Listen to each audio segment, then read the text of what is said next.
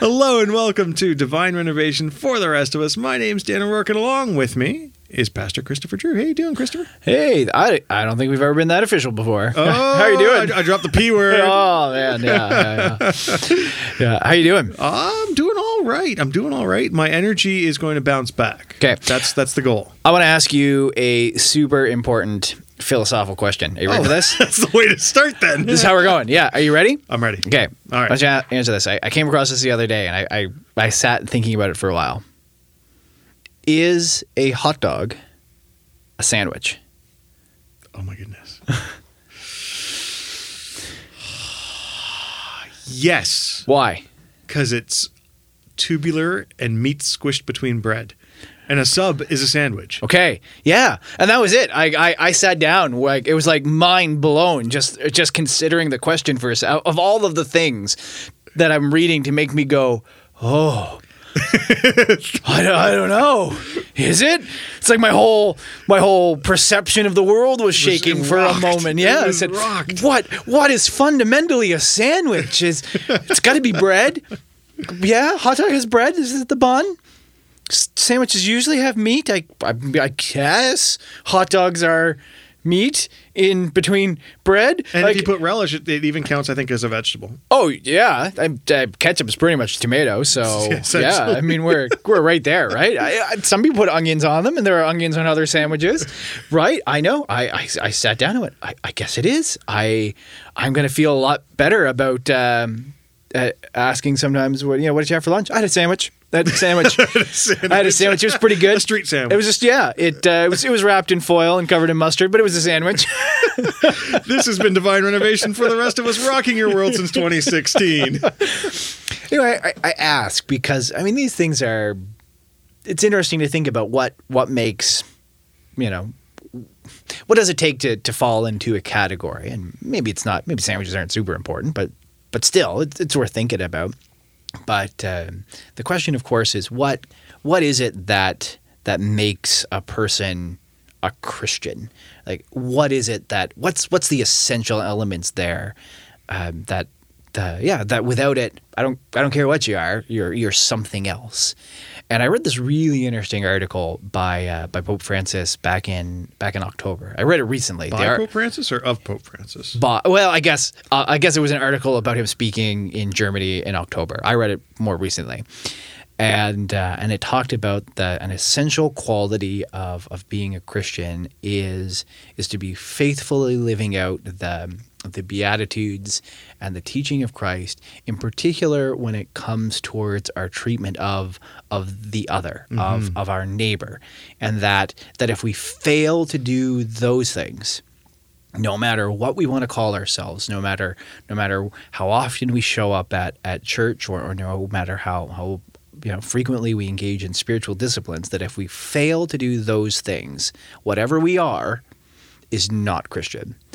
And that, perhaps more dramatically than questioning sandwiches, it made me really think and go, yeah, I mean, sometimes we've allowed the notion of you are a Christian if in a lot of evangelical circles, you're a Christian if you said a prayer at one point where you ask God to, forgive you and make you more Christian-y. Or perhaps here, if you engaged in First Communion and confirmation, whatever happens after that point doesn't matter. You're in, and Pope Francis very strongly said that no, being a Christian means you are a follower of Christ. If you are not following, whatever you are is something else, and that made me really think because right now, in our time in the world today, care for the other is something that we are all really thinking about and grappling about and wondering how to do it. And I think it's really important. Wow. The hot dog question was almost easier. Yeah, right? Yeah. So it's always, I think, through Pope Francis's messages, I think there's always this theme of, supporting the poor and recognizing that, we have a duty. Yeah. As Christians to be both physically in support of. By physically, I mean giving our money. Yeah. And our gifts of treasure. Yeah. But then also prayerfully supportive, and then frankly personally supportive of those in need, and that's really been I think a central theme of his time as our Pope. Those things are not always easy or straightforward in terms of doing them. Well, they're not supposed to be easy. And I mean, when Christ was teaching them to us, they weren't even in the context of being easy. I mean, they were in the context of saying, listen, if someone comes up and strikes you, forgive them, and turn the other cheek. Ultimately, allow yourself the vulnerability to be still in that position to be struck again. Or if someone is forcing you to travel a certain distance, willingly travel beyond that. I mean, those are not easy scenarios to enter into, but they are apparently compulsory scenarios to enter into. That we will find ourselves with people around us who we would consider, rightly or wrongly, are our enemies. And still, the teaching there is to love them, to have compassion upon them, to treat them well. And if we are not doing that, we are, again, failing to live up to the teachings of Christ. We are failing to be a Christ follower or a Christian, a disciple. So, I mean, that could be that feels a bit judgmental, Christopher, because it's not always easy for us to I guess recognize our responsibility. Yeah. And so I think that's the first challenge you're putting on the table is if Pope Francis is right, and if he's right, then we have to acknowledge that we have a responsibility, and then we have to start to live that out. Yes. So I think what the challenge is does it match exactly with what Jesus told us? Do you think it does? Well, I really do think it does. So again, there's this parable that Jesus tells in Matthew. It's about a king returning, and he brings these people forward, and it's a parable of the goats on the left and the sheep on the right, and they say that you people who are on the left, you saw me when I was thirsty, and you didn't give me a drink. You saw me when I was hungry, and you didn't give me food. You saw me naked, and you didn't give me clothes. I was imprisoned, and you didn't visit me. I was sick, and you didn't care for me. And they all look at him and go, when did we see you in any of those scenarios? We absolutely would have helped you if we saw them or saw you in like that. We would have loved to have assisted you. And he said, well, you saw other people like that, and you didn't help them. So you didn't help me. Likewise, he turns to the people on the right, the sheep, saying, same scenario. You saw people who were in need, and you addressed those needs. And they go, well, we didn't see you like that. We just did it because we were supposed to. I said, exactly. You did it for the people who needed it, so it was like you were doing it for me. I don't need a lot of context for that. I don't need to know what people we don't like or what people are suffering because they deserve it or don't deserve it. The teaching there is pretty blunt, that we're called to do these things for people whether or not we think we are. That's the story of the Good Samaritan. I mean, here is a blood-feuding international enemy of people, and the hero of the story is the Samaritan, the person who was, again, the other, the hated. And we are told to be like that person, to show compassion on people we are otherwise antagonistic towards. That's true regardless of what the antagonism is. So from a day-to-day perspective then, let's bring it home to people who might be listening. Because, I mean, it's one thing to talk about it in the abstract, but to actually make it tangible. Yeah. How can we begin to understand how to address that responsibility? Yeah. So, I mean, the simplest thing to do, I think, is to start taking a look at what it is that we have the capacity to give. So in the book of James, which is just a tremendous letter to read, I mean, James tells us, don't see somebody who is without clothing or without food and simply pray for them, saying, God bless you, I hope you are warm and have food, when you have clothing in your home and food in your pantry that you could otherwise pass along. Mm. That in North America, we are, two cloak kind of people, that we have an abundance of things. And again, not everybody. I mean, I understand that there are people who may be listening to this that have just the bare minimum that they need or are in need themselves. But if you find yourself in a position where you have that capacity, then the first step is to give, is to find something locally and to give your figurative or your very literal cup of water to somebody who is in need. When one of the things that here at St. Benedict Parish, that one of the cultural norms I think has been established is the importance of supporting the ministries. Yeah. And some of those ministries are outreach. Others are discipleship groups, things that help us grow in faith. Anyways, I won't go into it, but I guess the core point I'm trying to get at is going through a divine renovation, if you will. Part of the objective is to recognize that your contribution to your faith is one of giving and not receiving. Yeah. People aren't members, quote unquote, members of St. Benedict Parish to receive great spiritual fruits, but instead the responsibility is for them to live out a mission where they can provide spiritual fruits to others. Yeah. And that is that's the quintessential flip in mindset that has to happen in order for a community, especially this community, to become the kind of thing that I think Jesus calls us to. Yeah. Well, I think one of the things that, again, here in North America that we often have to wrestle with is are we blessed? Like, do we have an abundance of things because we are being blessed of God, or do we have an abundance of things because we're greedy and that we've been given things with the ability to pass them along but have failed ultimately to do so? And from the outside, it can look quite similar. I mean, we can have a lot of things because it's perceived that we've been blessed. The story of the rich young ruler approaching Christ is that scenario. Here is a person in the prime of his life. He has a lot of stuff. He's doing well. He has this sense that maybe I'm lacking something. He approaches Christ and says, what is it that I need to do? How do I gain eternal life? Jesus rattles through the 10 Commandments, follow all of these things. I'm doing that. And I always read this story with the assumption that the man is in earnest.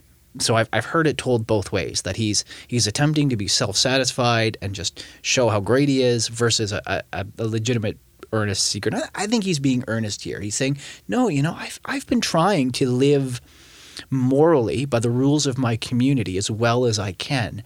I still feel like I'm lacking something. Jesus says, well, sell everything you have, give it to the poor, and follow me. Meaning, learn to do with less. Don't feel or don't have your value in the stuff that you're surrounded with, and make sure you're caring for the other around you to the incredible capacity that you could do it. And he can't. He walks away going, I can't do it. I can't sell my stuff, because his stuff, as it turns out, his stuff in this life became more important to him than the quest for eternal life that he thought he was on. He couldn't get away from the temporal stuff. This is the, if we don't live for the other, if we begin to live for ourselves, we become that man, right? Yeah. And we don't have to necessarily be wealthy, rich, or surrounded by hoarder style, stuff, but it's the whole mindset, right? We turn away from God if we fail to recognize that we're called to give to others, to care for others more than the self. And so many of our current major problems that we're facing, worldwide, are so much significantly addressed if the care for the other principle becomes more central. So when we talk about some of our environmental challenges, in Canada as well as the U.S., that if we experience particularly bad storms or environmental changes, we have the capacity within reason to deal with them. Mm-hmm. So if the climate goes to hell in a handbasket, we have the resources that we can figure it out for our populations. Other countries can't. So when we talk about attempting to mitigate this, it comes at a great cost at Western and industrialized countries because we're so dependent on it. But if we fail to do it, the great cost is shifted to the poor and to the other because they don't have the ability to mitigate what happens. They end up living with it. There were, when there are major storms in, major tropical or hurricane storms in North America, we sometimes talk about dozens, maybe hundreds of people who die. Mm-hmm. When we talk about these same storms in the South Seas, we're talking about tens of thousands of people who die. You can get into the hundreds of thousands of people who are in tragedy because we have the resources to deal with it. The other doesn't. One of the funny things about the whole principle, right, of care for the other. I mean, okay, so I'm a dad. Yeah. You're a dad. Yeah. We're about to hit our birthday season, right? So our boys have they're clumped together in terms of us birthdays. too. And what we'll be doing this year is not unlike other years in the sense that they will all get birthday presents. Yeah. And I got to be honest, it's kind of nice to give them birthday presents. Yeah. It feels good when you give them something, right? Yeah. And, in our case, they're getting stuff they probably don't need. I mean, there's some essentials that will crop up. They always do, the socks, the underwear, those are the presents that get unwrapped and tossed aside pretty quick. And then they'll get a toy. A toy. And it brings, them a lot of happiness. But it also brings me as a dad, it brings me happiness to give to them. Yeah. How much more can I experience that joy when I'm giving something to someone who actually needs it? And that's the funny thing about this whole notion of, selling all your stuff and give it away and follow me. I mean, there's an amazing amount of joy when we actually step out of our own comfort zone and look to support and give to others, especially those who are in true need. Yeah, I think so. I mean, I think it's absolutely critical when we talk about, again, because I don't want to sound like I'm trying to cancel fun and gift giving in houses, but one of the things that we've looked at, because again, our birthday season comes up, it's all from the tail end of February to the very beginning of March. My three kids all have their birthdays in the span of about 2 weeks, a little less than that. Like when we talk about birthdays being clumped together, like bam, there it is. When I look at the room that we have for them, the playroom, it is chock to the gills with toys. Mm-hmm. And my wife and I have had this conversation every now and again. I said we really should start coming at that principle of when you get something new that you should be giving away, one or two of your older things. There shouldn't be this constant stockpiling of accumulation. Yeah. We went through the Christmas season, and I was reading just a couple of weeks ago now an article about the waste that's produced. So not just about the gifts. So if you got a shirt for Christmas, but whoever gave it to you missed the size, mm-hmm. and you go, no problem. I'll just go back. I'll return my large for a medium or whatever motion you have in that. And I've always assumed that when I am returning an unopened, unused item, it goes back on the shelf, someone else can buy it, and no waste here other than my time and their time. But it almost never goes back on the shelf. It gets diverted to secondary sellers, and if they don't sell it, it ends up in a landfill. The article I read pegged it at, I can't remember now, how many billions of dollars worth of products get sold, returned, are perfectly good, and end up in a landfill. And that just blew my mind. It was just because, again, we are in such a society of waste. We create things specifically to be thrown away, mm-hmm. and it's craziness. So when we talk about, how do I have enough resources to make sure I'm giving?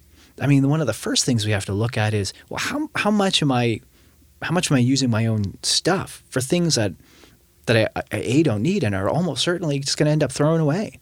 I mean, it's a major factor. For in my house, I've done, I think, a really good job of getting rid of my own personal stuff. Yeah. So I've pared down a lot in the last 2-ish years. Because I realized surrounding me was all sorts of stuff that I wasn't even using. It was just sort of taking up space.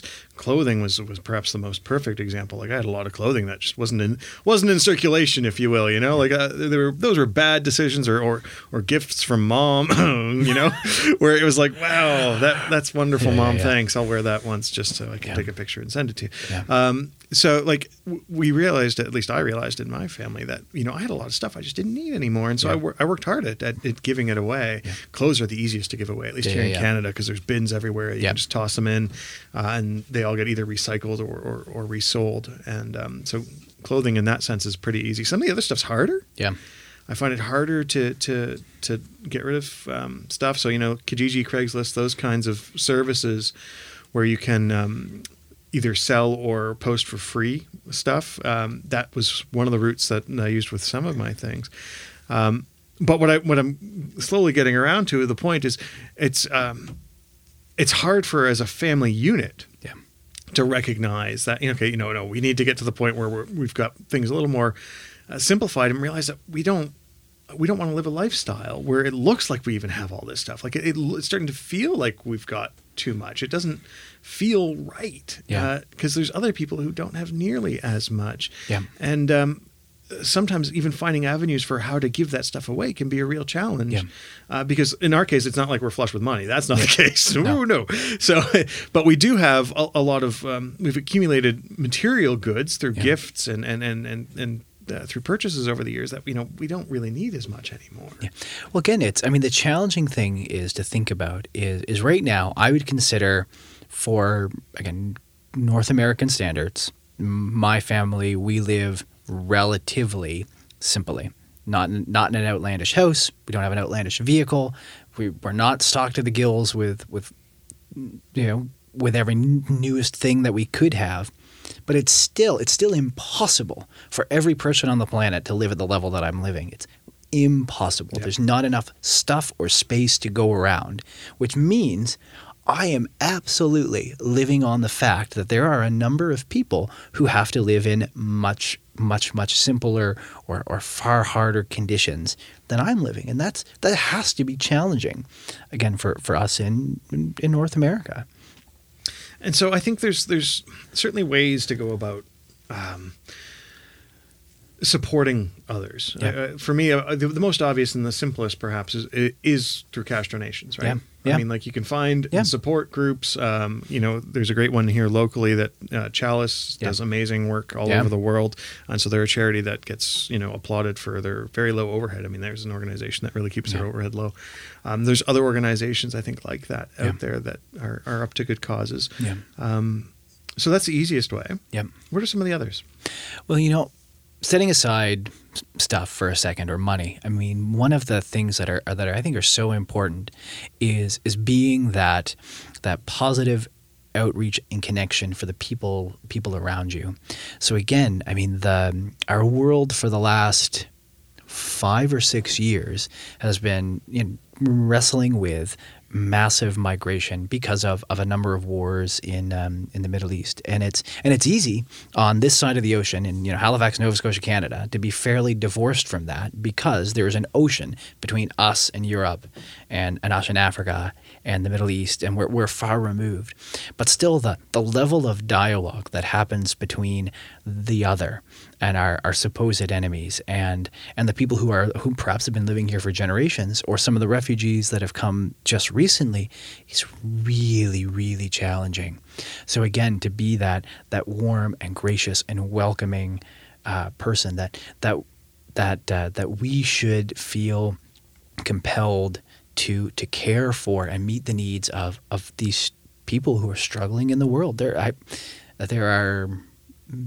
are more refugees right now in the world than there ever have been, ever in our entire history of a planet. There are more refugees, and we have the capacity to do more than we are. But it's hard. It's hard because it challenges our sense of safety. But again, the Beatitudes never implied safety. They in fact implied quite the opposite, that we were putting ourselves in vulnerable places, but it was still the right thing to do. we're not talking just about people who are in radical need. I mean, like I think of refugees, I think of people who are in radical need. Yeah. But I don't think we're just talking about them, are we? No, we're not. No, we're not. In some sense, that's the most apparent, or has been the most apparent to me. But no, I mean, there are people who are in everyday, almost invisible need. Yeah, exactly. And again, the ability to address that and to approach that, even our discourse around that, it's become so easy to blame the person who doesn't have for not having, and that's always the impetus. I mean, we come across that in Scripture, we come across that in our newspapers or our online articles that the poor just should be better, and again, Christ constantly reminds us that that's not how it's supposed to work, and it's our job to have compassion. I'm mindful of the fact that even in in our pews, the people I would sit next to on Sundays, there's got to be people that have all sorts of need that are needs that are going unfulfilled. Yeah. Some of those might be physical, tangible. It saddens me to even think about it, but I'm sure the people here in my church that don't have enough food to eat in a given week. Yeah. Because there's a huge community here. There's thousands. Yeah. And so there's no question. Just statistically, there's got to be people here who are struggling to make ends meet on the most basic of levels. Yeah. And then there's also, frankly, especially in a church community, if you think of your own church and other churches, there tends to be a lot of seniors. Yeah. And some of those seniors struggle a lot with loneliness. Yeah. And that is a real need, right? Yeah. That need for companionship, for friendship, for sense of connectedness. Yeah. That's a true tangible need that needs to be met. Yeah. And how simple and easy it could be to find time for something as simple as taking a person out for a coffee. Yeah. Well, that's it. Going back to that parable that Jesus told about the sheep and the goats, he's not listing incredibly difficult things. He's talking about, you saw me without something to drink and didn't supply me with a drink.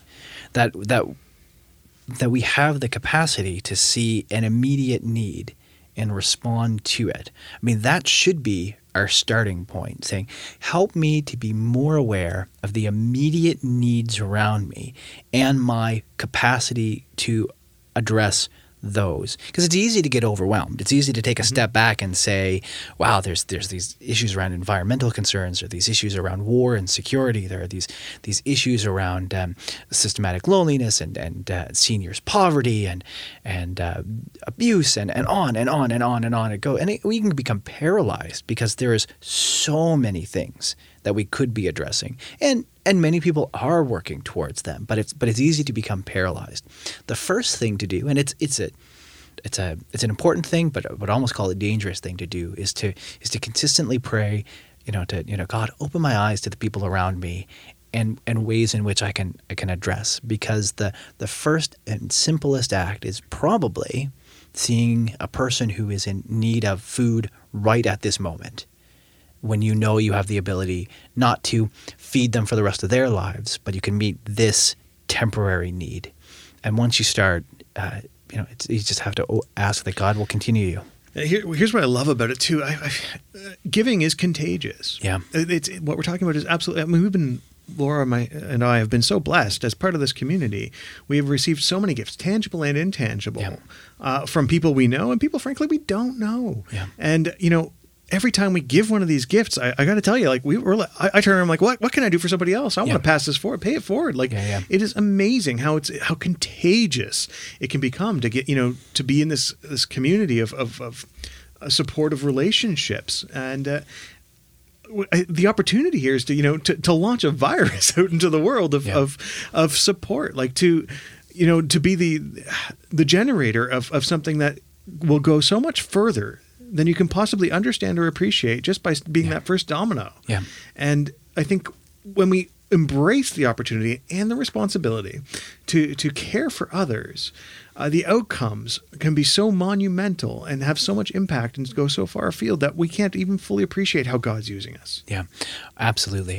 That's exactly it. The capacity to have that almost that echo chamber of good works is so important because it is contagious. So as I do it and you do it and other people are experiencing this grace is contagious. The desire to care, and I don't want to put too grim of a spin on it. There is a streak of selfishness in all of us, and if we feed that, and if we nurse that, and if we reward that, then we sink deeper into that. There has to be a constant push towards self-sacrifice, but the good thing is if you do it and I do it and everyone around us do it, if we're all sacrificing for the other, we're all better because of it. That's right. Yeah. Absolutely. Well, Christopher, this has been a great conversation. If people want to find more of you, where should they hunt you down? You can look for me on Twitter at Topher D. Drew, and I'm at Stevens Road United Baptist Church here in Dartmouth, Nova Scotia. My name's Dan O'Rourke. You can find me at Dan O'Rourke on Twitter. And all things Divine Renovation can be found at divinerenovation.net, where we have a website, and that is why it has a URL. We also have a Facebook page. Do a quick search for Divine Renovation on Facebook. Give us a like there. Div Reno is the Twitter account, at Div Reno, for the Divine Renovation Twitter account. Patreon, if you feel called to support us financially, we would love that. And if you don't feel called to support us financially, give us a like on iTunes, because that should take just a moment of your time, and we are in need. Thanks so much for listening. We look forward to the next conversation. We will end this conversation with a ringtone from Paul's phone. I'm not prepared.